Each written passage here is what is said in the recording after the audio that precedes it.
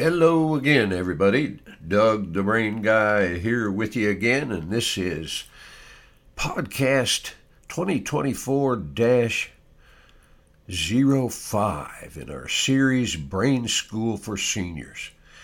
I'm not sure how many podcasts we're going to be doing on this topic, but I know it's going to be over 100, so stay with us. And our goal is to provide you the information you need to improve the performance of your brain. A good friend of mine, Jack Canfield. Jack is one of the two partners in the Chicken Soup for the Soul book series with another good friend, Mark Victor Hansen. They sold, my goodness, I think it's over 500 million books in those series. And I was at a seminar with Jack, and we were talking about what I'm doing, and he said, you should call it brain apples. I said, I should? He said, yeah, apple's an acronym. Achievements, productivity, performance levels elevate significantly when you learn how your brain works. Man, is this important for seniors. I don't care if you're 51, 61, 81, or 101. You learn how your brain works, and it's going to work better for you. And today we're going to jump back into our series on the 12 greatest brain research discoveries. I want to do a quick review in case this is your first podcast with us. I want to do a quick review of what we've covered so far. We've covered the first 4, and we're going to be ready with number 5 here in a minute. But number 1, discovery, you've got to know this one. You've got to go back and listen to this podcast if you hadn't. Brain plasticity, really the greatest discovery of all, that proved that your brain can change.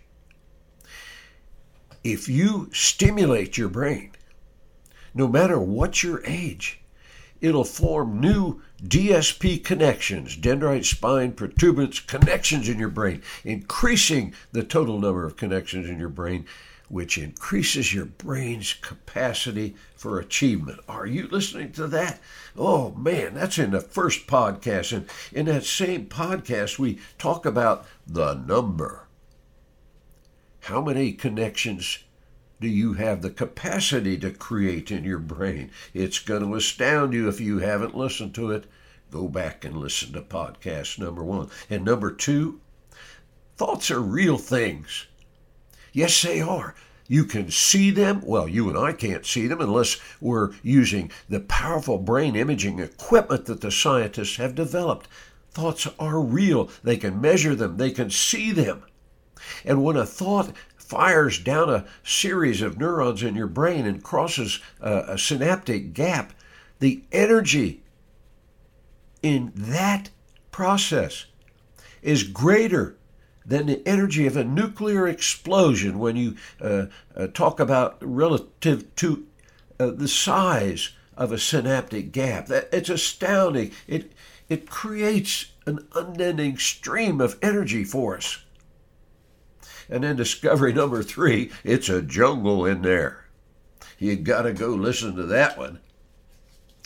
It's a jungle in there. I mean, it's like a rainforest of strands of neurons. And how do you get through that jungle? Well, go back to discovery number 3. And then discovery number 4, you all have heard this before, about several things. Use it or lose it. Yep. You either use your brain cells, all of your brain cells, or you're going to lose the connections. Interesting, fascinating information. All right, let's go to discovery number 5. Discovery number 5, they found out that neurons are fired the most, are relied on the most by our brain. What thoughts matter to you the most? What thoughts do you rely on most heavily? What thoughts are most likely to affect your decisions and your memories and your actions? Well, brain scientists have found the answer. We human beings tend to rely on the thought patterns that fire across your brain neurons or neurode patterns most often. and with a level of emotion. We're going to talk about levels of emotion in discovery number 6, which is my second favorite, phenomenally exciting discovery. You'll learn more about that in the next discovery. But we are such creatures of habit that most of what we do with our brain is done automatically without any conscious prefrontal thought in our non-conscious brain. And the more neuron pattern fires, the more we're going to rely on that pattern by our brain. Many people, maybe you've done this too, I know I have, many people report that when they're driving themselves home from work or somewhere else, they get home and they can't remember how they got there. That happened to me one time. I was in law school. I drove all the way from Columbus to Dayton, Ohio, and when I pulled into my driveway, I went, oh my gosh, I don't remember how I got here. I don't know what pathway I took. That's because it was all handled at my non-conscious brain. So how does this affect our level of performance? And what can we do regarding that to achieve greater achievements? Well, we'll talk about that when we get to the techniques and strategies you can apply. Just understand now that the patterns that you fire the most are going to be relied on the most and refired the most again. So you've got to practice these. If you want to achieve at a higher level, you'll need to practice the thought patterns that are related to these actions over a period of time. 28 to 30 days is what it takes to form a habit pattern or to break a habit pattern. Because the neurons we've been firing the most, we rely on the most. If you have trouble overcoming procrastination, chances are good that your automated thought patterns are causing you to give up. In order to remedy this situation, remember, neurons that fire the most are relied on the most, and if you procrastinate out of habit, you're going to have to change that automatic thought pattern. Practice different thought patterns to reverse these habits, and yes, it can be done. You take action, form a visualization in your brain of scenarios in which you move forward tenaciously. Will give you over 28 days or so a positive switch in your pattern. It's beautiful and very, very helpful that we can automate performance and ability in our non-conscious brain. Very, very beneficial if you practice the right positive neuron patterns. You with me? The neurons that are fired the most are relied on the most. Very, very important discovery. All right, that's number 5. I can't wait to show you how you can do that with your brain. Discovery number 6. Oh man, this is my favorite. This is my favorite. Other than brain plasticity, you've got to listen to this and you got to make me a promise. You'll share this discovery with everybody you love, no matter their age. But you got to also promise me that you're not going to share it with any competitors, because this is an amazing, astounding discovery that will provide you the ability. It's your secret weapon. It'll provide you the ability to perform at an extremely high level. It'll provide you the ability to recall memories that you thought were gone forever. It's an amazing, amazing discovery. Are you ready? Here it is. Emotions are the brain's fertilizer. and your secret weapon. This is one of the absolute top discoveries that scientists have made in the last 10, 12 years. That emotions help you learn and remember. That means if you're filled with emotion when you're forming a new neuron pattern in your brain, that's like a fertilizer for those new DSP connections.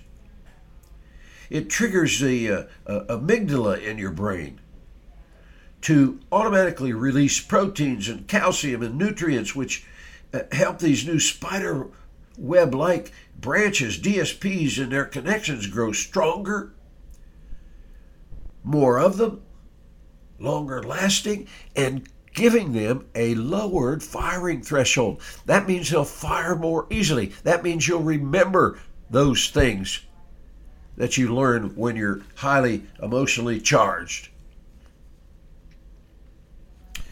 I'll never forget what happened to me one time. I was at a seminar in Dallas, Texas, and the seminar was running a little late, and I had a plane to catch to get back to Florida, and I got in the van of the guy that was going to take us, several of us, to the airport, and the driver was going really fast and weaving in and out of traffic, which kind of pleased me because I was running late for my flight.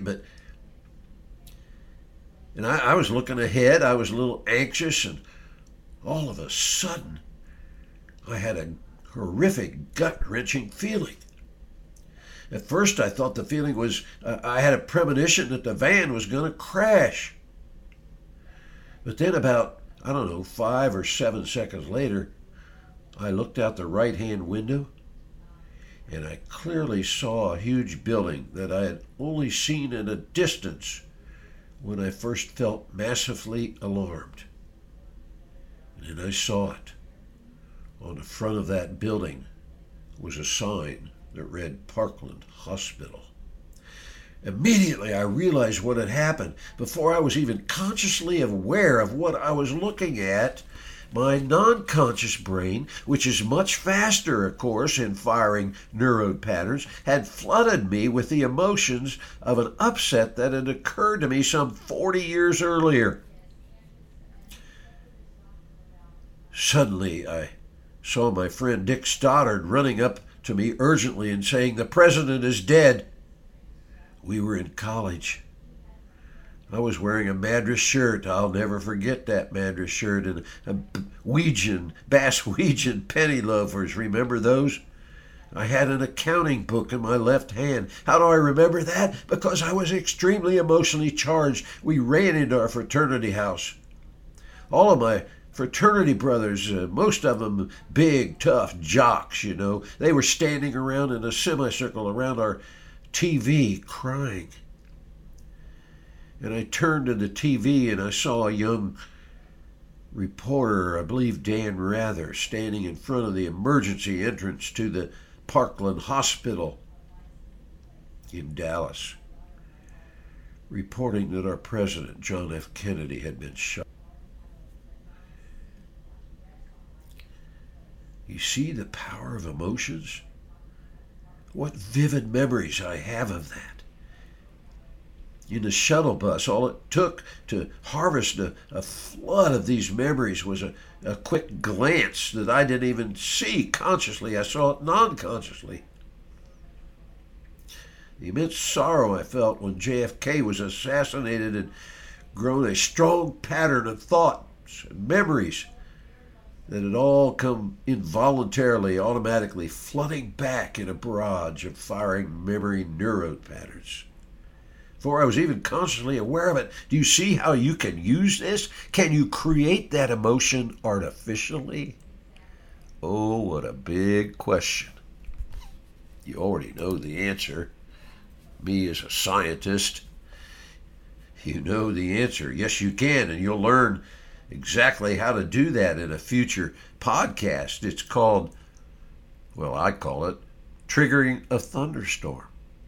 So when you want to remember something well, you can trigger a thunderstorm of artificial emotions that come flooding in, and then you learn something new, or you're studying for a test, or you're trying to recall something that's important to you. If there's a lot of emotion, it's going to be much more easily remembered. And this is so powerful, you guys. You know, in athletics, the difference between first and fifth is usually less than 1% of effort.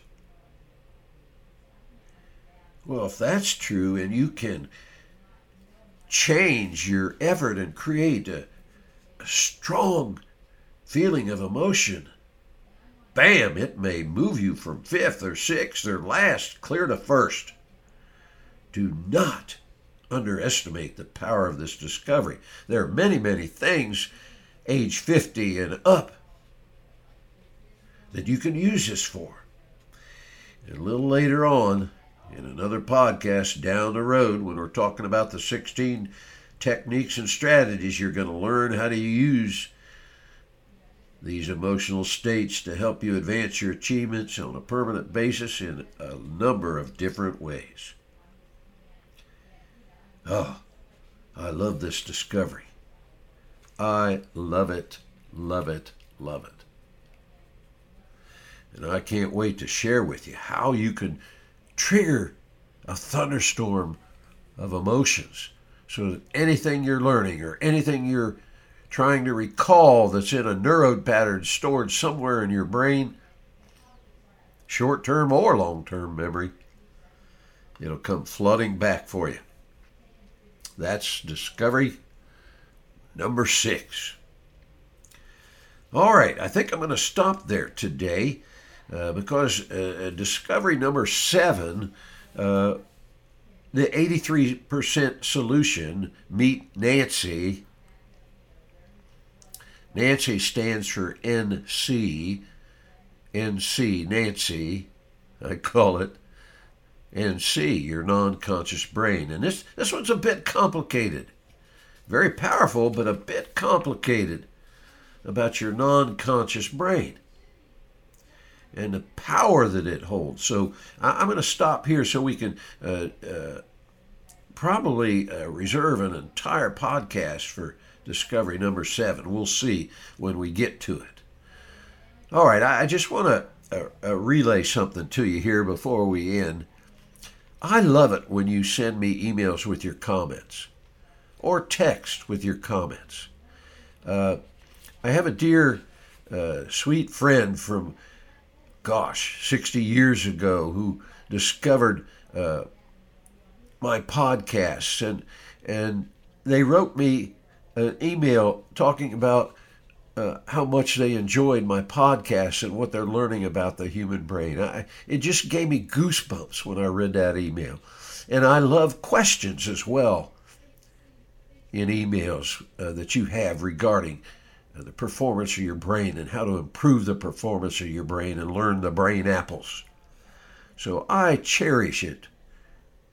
So send me emails if you want to. I'd love it. Doug, D-O-U-G, at brain, B-R-A-I-N, apples, A-P-P-L-E-S.com. Doug at brainapples.com. If you got my cell phone number, I'll go ahead and give it to you. It's 352-562-5703. Text me as well. That's much better. Text or email is much better for me because I teach seminars at least 2 days a week, and they go from 7 in the morning till 6 at night for contractors here in Florida. I've been doing it 27 years, and obviously when I'm in a seminar I can't answer phone calls, but I do see the text when we're on the break, and I do see your emails, of course. And I love communicating with people about the human brain. All right. Thank you, everybody. That's podcast, what is that? That's number 5. We'll see you at podcast number 6, and I'm going to have Nancy with me. We'll see you next time.